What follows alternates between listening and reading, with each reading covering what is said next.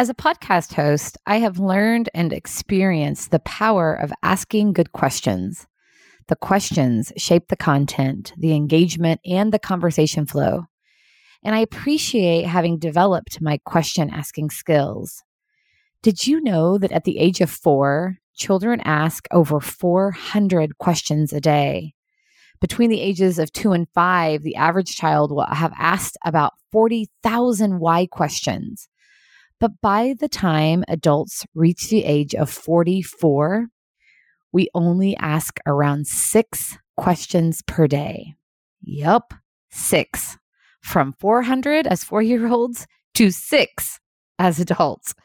I was shocked to read that, and now I'm on a mission to ask more questions. It is good for the brain and, more importantly, for connection. So let's break this down to help us know what kinds of questions to ask. In their Harvard Business Review article, Relearning the Art of Asking Questions, the authors outline 4 types of questions to ask: clarifying, adjoining, funneling, and elevating, each aimed at achieving a different goal. They say clarifying questions help us better understand what's been said. In a lot of conversations, people speak past one another. Asking clarifying questions can help us uncover the real intent behind what is being said. Clarifying questions help us understand each other better and lead us towards relevant follow-up questions like, can you tell me more? And why do you say so? Adjoining questions are used to explore related aspects of the problem that are ignored in the conversation. So questions such as, how would this apply in a different context? Or what are the related uses of this technology?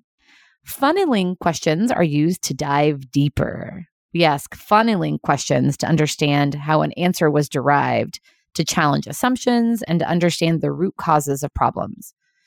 Examples include, how did you do the analysis? And why did you not include this step? Elevating questions raise broader issues and highlight the bigger picture. They help us zoom out.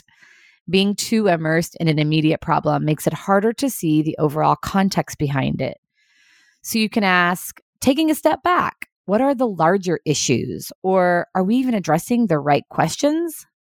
So there you go. 4 types of questions that you can ask more of: clarifying, adjoining, funneling, and elevating. Questions create opportunity for connection. By seeking to understand and inquiring about the people you lead, you build trust and show your care and concern in the process. What a great way to take care of the people you serve.